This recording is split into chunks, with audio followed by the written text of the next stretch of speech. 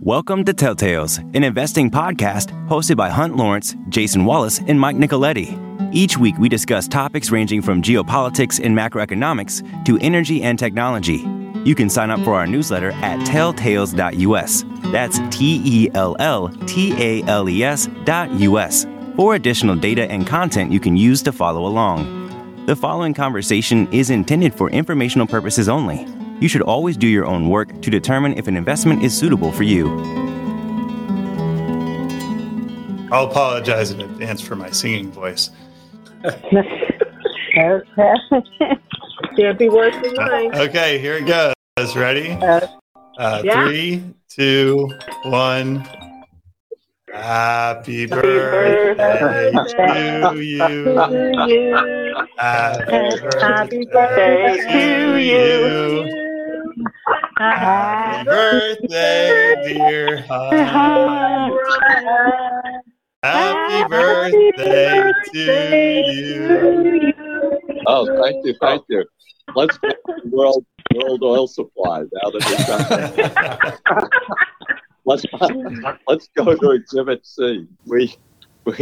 We have a lot to cover today, plus a special prediction from me that I worked out with Mike this morning, and I don't know whether Jason has heard about it, but within 15 or 20 minutes, the non-tech person on the phone is going to have a prediction. But anyway, on Exhibit C, nothing that we didn't cover last week. The price of oil is moving up. It's because of curtailed supply. That is not healthy. It's better to have it move up when demand is good. Demand in China has been scaled back a little. Please look, and when you're thinking about the price of oil, the world uses about 100 million barrels of oil and liquids. Only about 80 million barrels is oil. The rest is liquids, which lots of that goes into chemicals. But let's say 100 million barrels. 16 of the 100 million barrels is China. 20 of the 100 million barrels is the U.S. So the U.S. and China, the two largest economies, are 36 out of 100 million barrels. We're still growing a little bit, and China's still growing. But Europe, which is 14 million barrels, is flat as a pancake.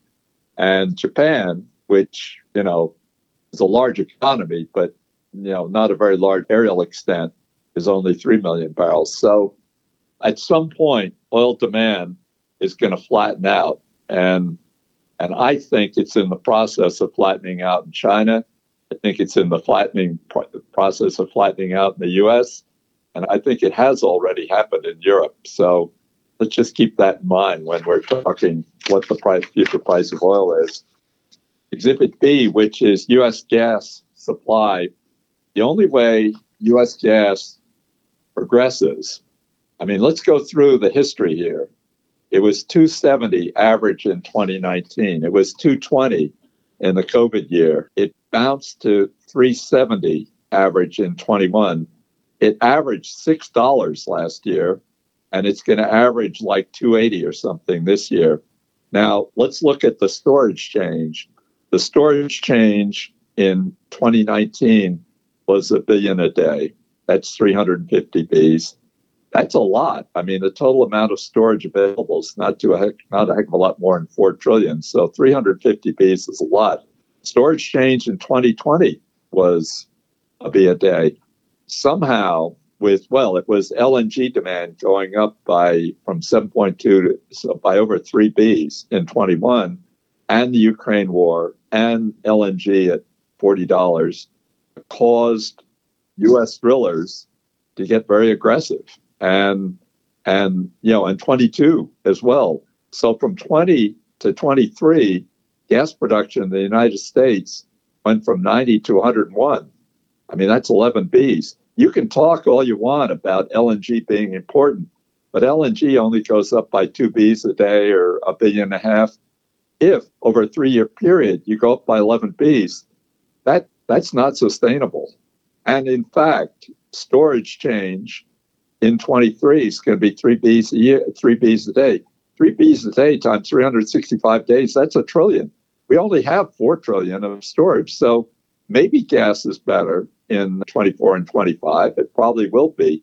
But gas has not moved very much with all the heat That's because of the extra storage. The Platts estimates there's still 350 Bs of extra storage. So gas hasn't moved that much. Suppose the heat doesn't get that gas storage down by the time we get into September, October, you could see some very low spot prices. So don't panic out of your gas price. These things, your Anteros and EQTs and whatnot, they're good companies. They'll do fine. But if you're looking to add or start a position, might be better to wait until September and see what happens.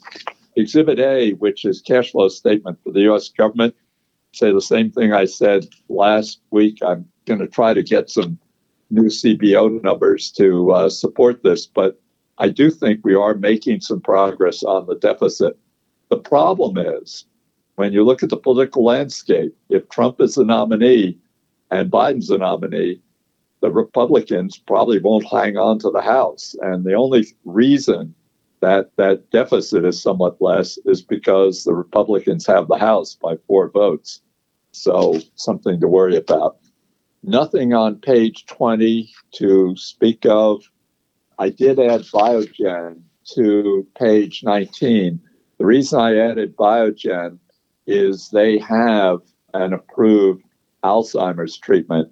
And if you think about making money from biotech, Mike and Jason have a little different view on this. But for me, it's the coming up with medicine that treats lots of people. Obviously, Alzheimer's, lots of people. Cancer, the different kinds of cancer are lots of people.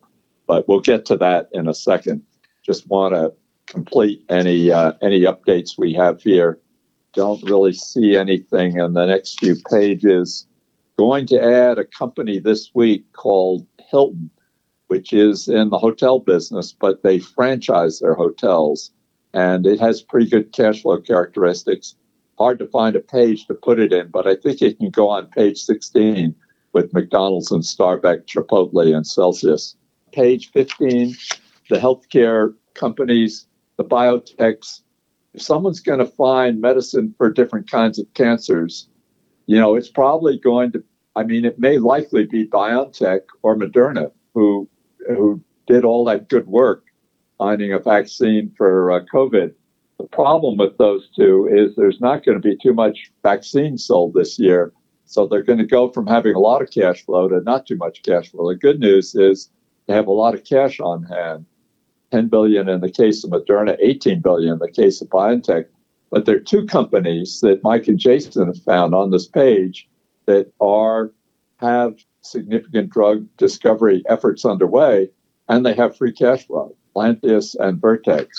So in your goings and comings, please get yourself informed on those 2 companies, because that is better from a financial point of view than no matter what you think about BioNTech or Moderna. The fact that they're doing it all out of cash flow is terrific.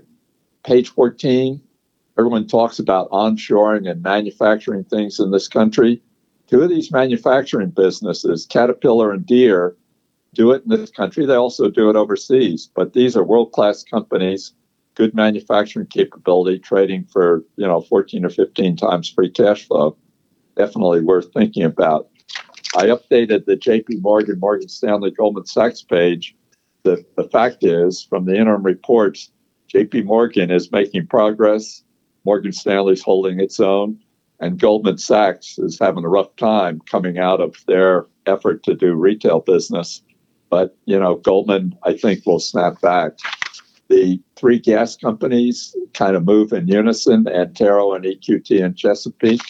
We talked about gas earlier. The 4 oil companies, EOG, Magnolia, Permian, and Diamondback, they're all going to benefit from oil easing up. They're all pretty good companies generating free cash flow.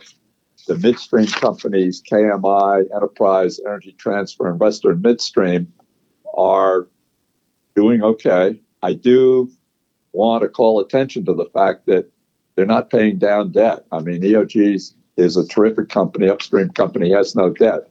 Enterprise, terrific midstream company, but between the interest and the distributions they make and the capex to maintain themselves, their business, they don't pay down any debt.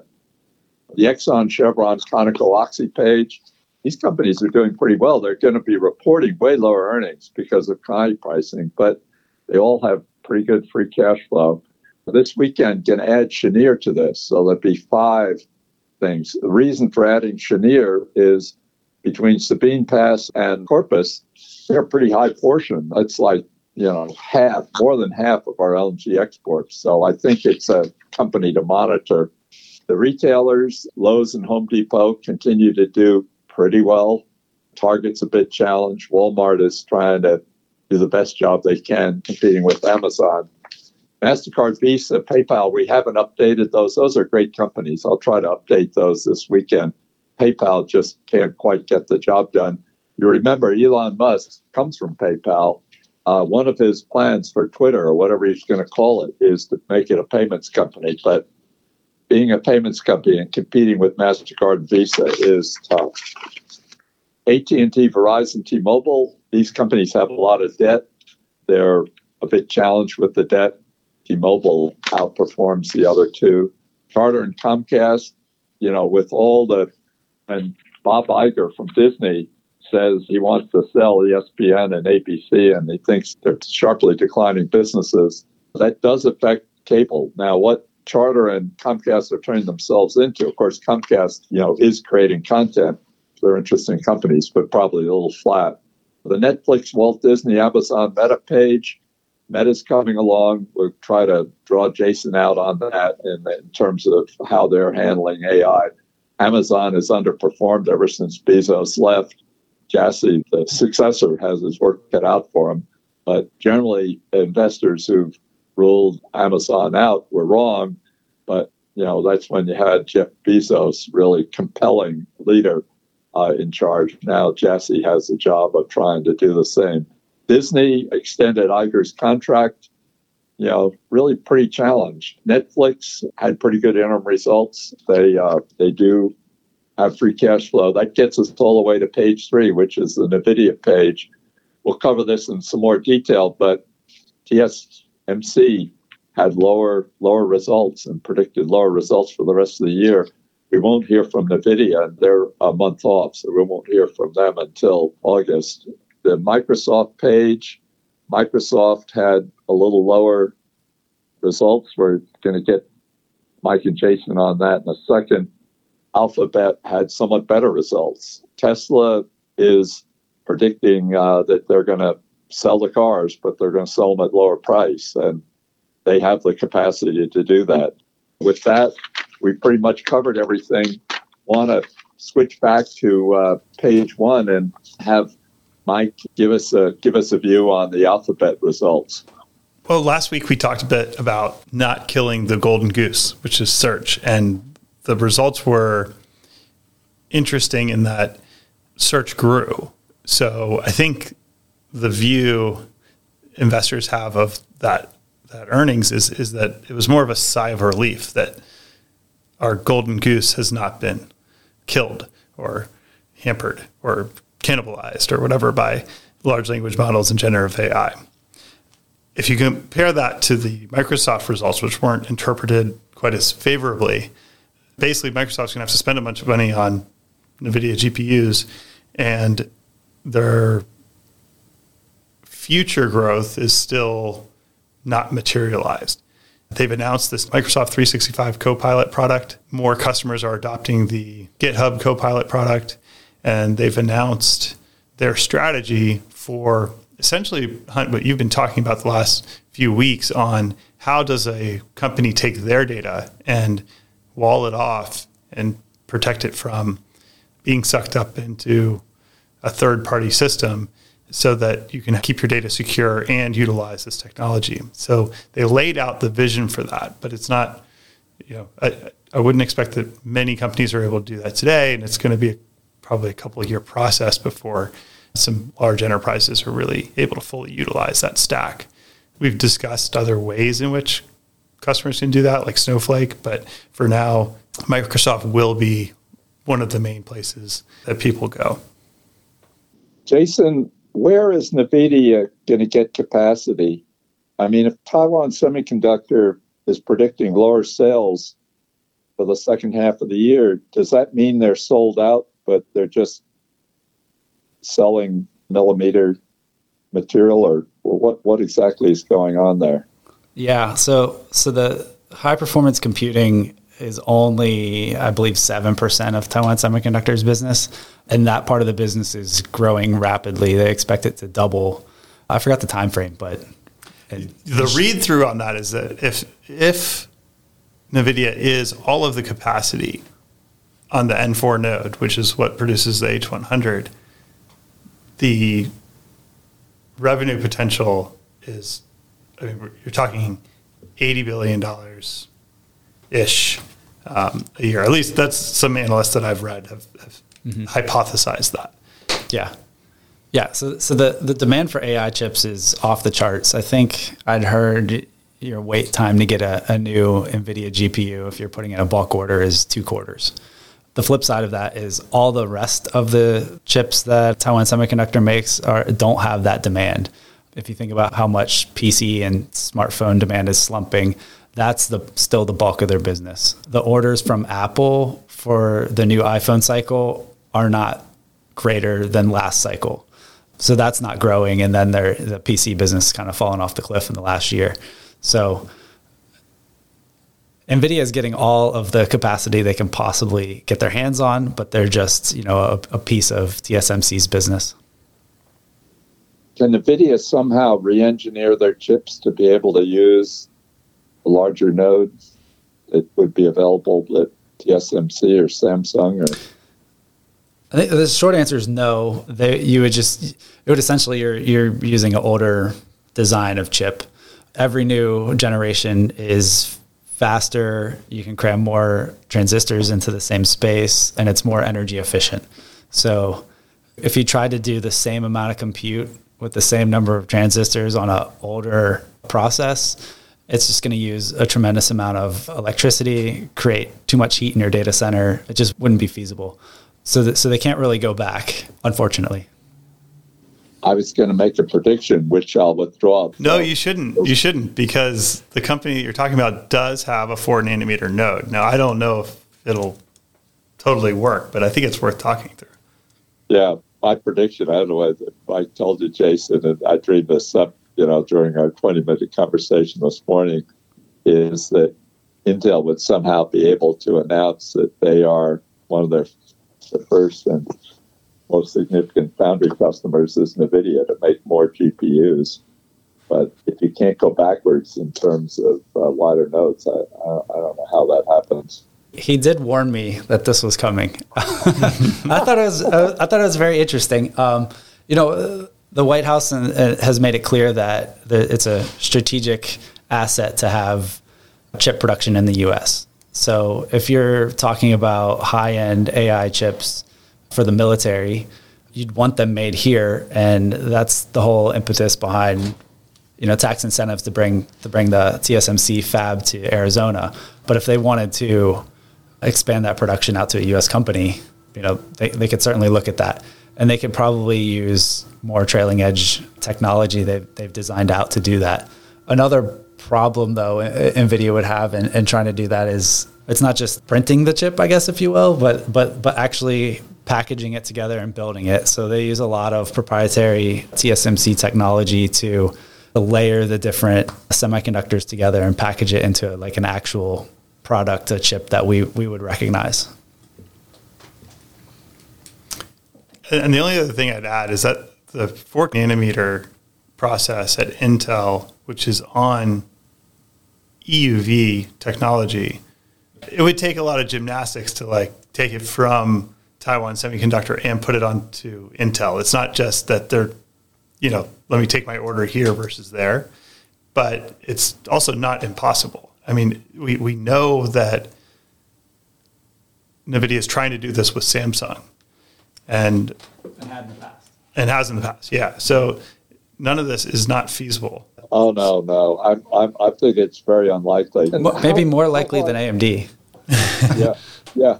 How hard is it for AMD to try to catch up and have a server farm product that people would consider, if to the extent that they've got a 2-quarter lead time or wait time on NVIDIA? Yeah, that's the reason why a lot of companies are pushing to try to make that happen.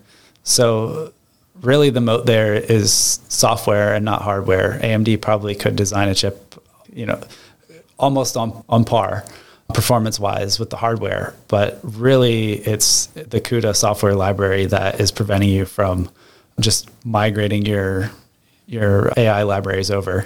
In fact, I've seen a couple articles recently saying that there's competition for CUDA, and they name a couple of the machine learning libraries specifically as being competitors.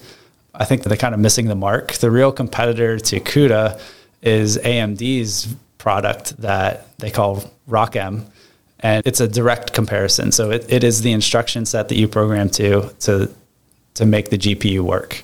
And then I think where a lot of the journalists are kind of getting it wrong is they're saying these Python, Torch, Triton libraries. So PyTorch it's open source, but it's originally from Meta, and Triton is a similar library spun out of OpenAI. But those are really layers on top. So that's how you program your machine learning models versus how you program against the GPU, the hardware.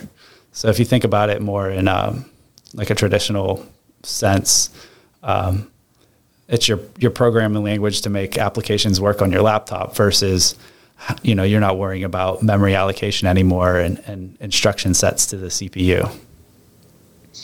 And if any of that went over your head, we are writing an article on this, and we'll send it out, and it'll probably, I think we have some good analogies to make it make sense, but we'll wait till the article comes out. Yeah. Now, Jason and Mike, I went over quickly. We've got about 5 minutes left. There are probably 60 or 70 companies that I covered in about 5 minutes. Do either of you have any questions about any of that you'd like to try in the remaining 5 minutes? Yeah, I think we should talk about Biogen, since it's a new one on this list. They just released earnings. They have this new exciting drug, and it's currently priced at 20 times free cash flow. So that's like a number that we're relatively comfortable with as investors. But I think when we look under the hood, we're going to decide that it could be cheaper.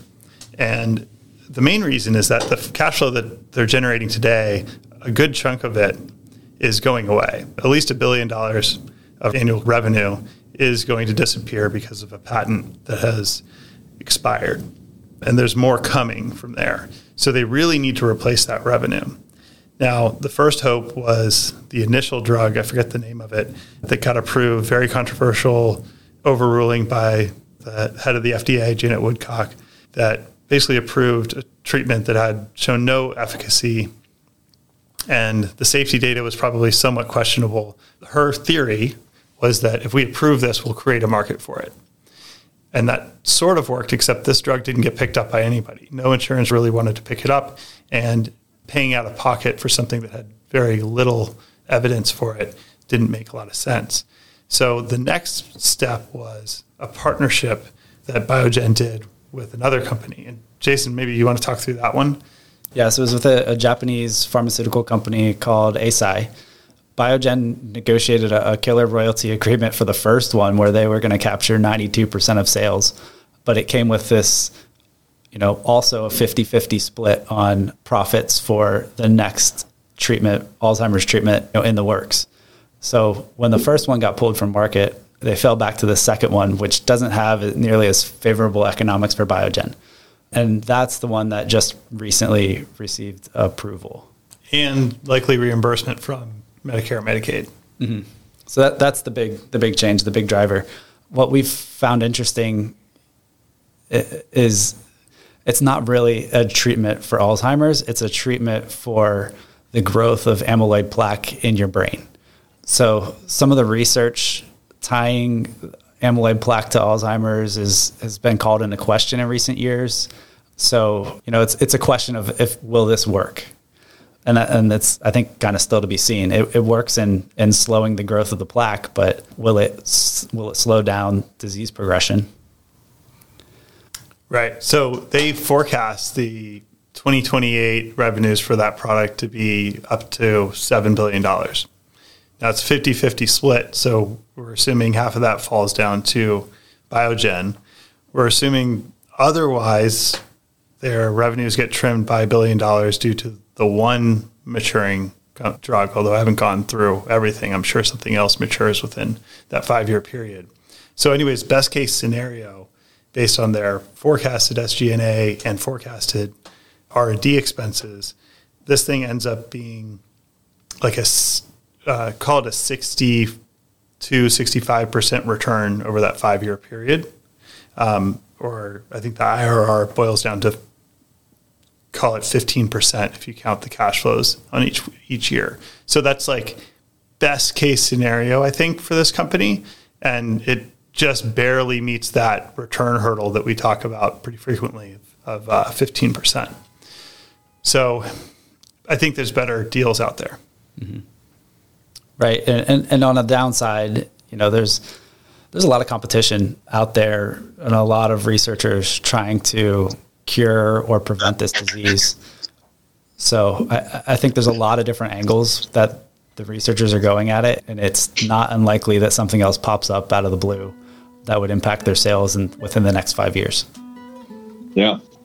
I think next week we'll have a similar conversation about cancer medicine. And in the meantime, everyone stay well and stay healthy and try to go sailing as much as you can. Take care, everyone. Bye-bye. The views expressed on this podcast are the host alone and do not constitute an offer to sell or a recommendation to purchase or a solicitation of an offer to buy any security nor a recommendation for any investment product or service. While certain information contained herein has been obtained from sources believed to be reliable, neither the hosts nor any of their employers or their affiliates have independently verified this information, and its accuracy and completeness cannot be guaranteed. Accordingly, no representation or warranty, expressed or implied, is made as to and no reliance should be placed on the fairness, accuracy, timeliness, or completeness of this information. The hosts and all employers and their affiliated persons assume no liability for this information and no obligation to update the information or analysis contained herein in the future and may or may not hold positions in the securities mentioned.